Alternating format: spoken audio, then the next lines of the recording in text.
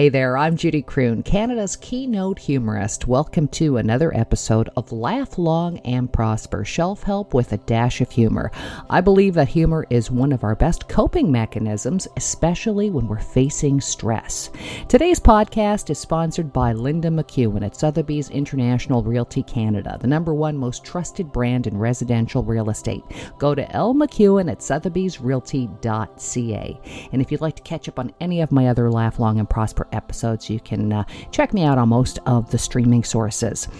I recently mentioned my friend Linda McEwen because she had sponsored an amazing fundraiser that I did a couple of months ago for an organization that I truly believe in, an organization called City Street Outreach. City Street Outreach is a group that was started by an earth angel by the name of Alex Smyrnas and his wife Grace.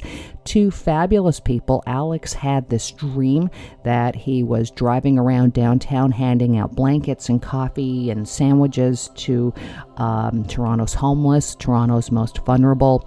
The next morning he got up, told Grace about his dream, and that has turned into, so many years later, trucks, refrigerated trucks that Alex has purchased with his own funds, and it's turned into an organization that's made up of many volunteers. It's all volunteer based, and basically they feed about 4,000 people per week, which is really incredible.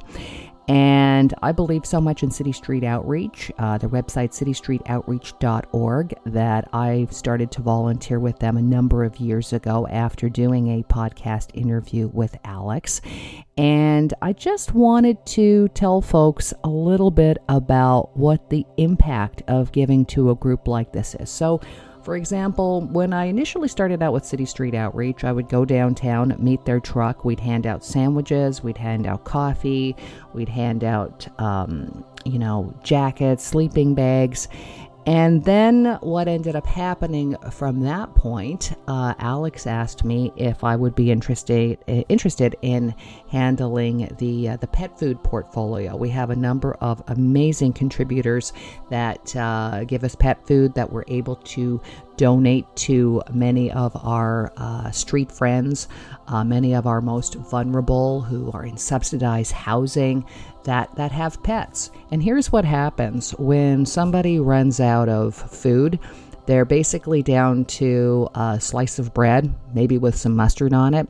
They will tear the crust off and give it to their dog, give it to their cat. So that food really becomes essential when we're feeding people, when we're feeding pets. And that pet food just gives our street friends one less thing to worry about.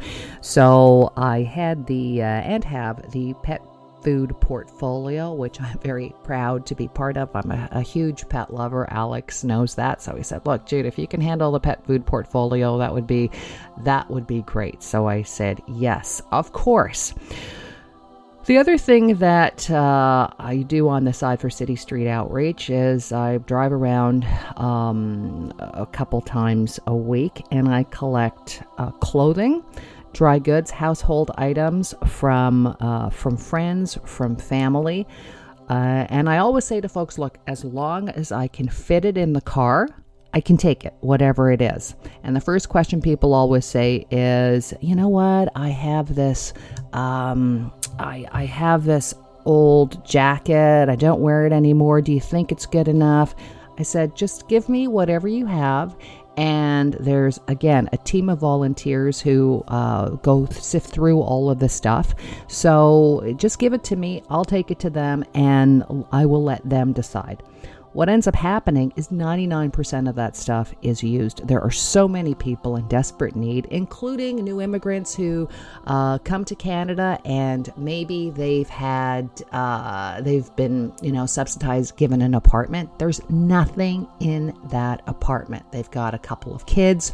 There's nothing in that apartment.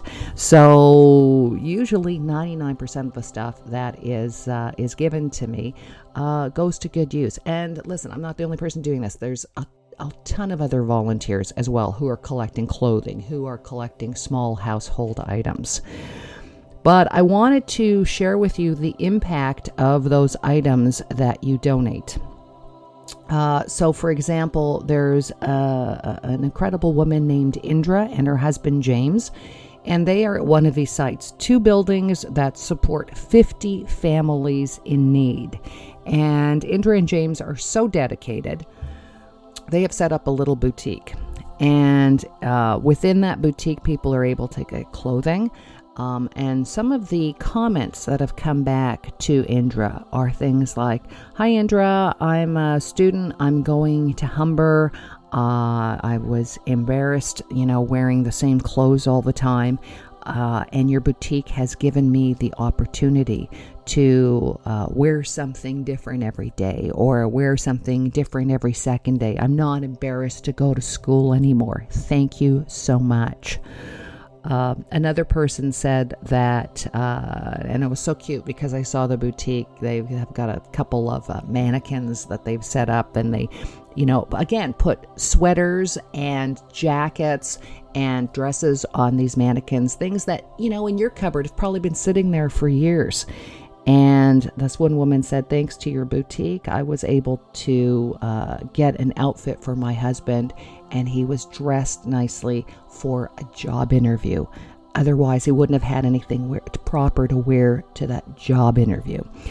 Another person said that they visited this Ukrainian family who had just arrived in Canada, and they were sitting in their small room on these old chairs and a battered kitchen table.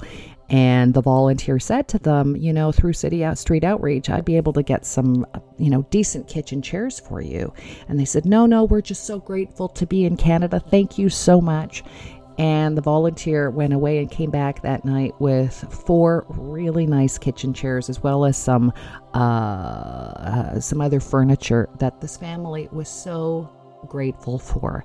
So I am just using this opportunity again to shed some light on City Street Outreach.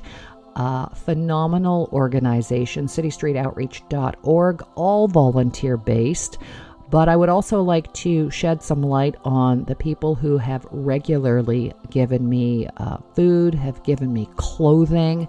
My 2 friends, Anne and Evan, they live in a building that I drop by every second week and collect clothing, household items, dry goods, and they are just tremendous people. Their building manager, Kathy, has taken this mantle, and makes sure that everyone in the building knows every second week that I'm going to be there. And I can't tell you how much stuff, how many great items that I've been able to take and have been appreciated. I might have shared with you the story of a woman that Indra was taking care of. She came up from Guatemala, didn't have any family. She was pregnant through a really sad circumstances, something that had happened to her. It was just her and a baby she was about to have. She had nothing for that baby. And Indra just spread the word about her needs, and we were able to collect. Someone was nice enough to donate a car seat so that when someone takes her to and from the hospital or appointments, the baby can be safe in their car. Lots of people donate car seats, and that's great, but there's an expiration date on car seats, so it's really important to get a car seat that doesn't have an expiration date, for example. So someone actually donated the funds for a car seat when they found out about this need. Clothing for the baby, we were able to donate diapers. So it's just the true impact. Again, if you're just giving a bag of clothing away and you think, I don't know if this is, it is. There's so much of a need, especially now. So I just want to thank the folks who have donated clothing, who have donated food, who've donated funds.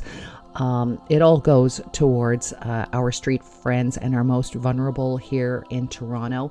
And just go to the website anytime, citystreetoutreach.org. It is an honor to be part of this organization. And from the bottom of my heart, thank you so much. Until next time, I'm Judy Kroon.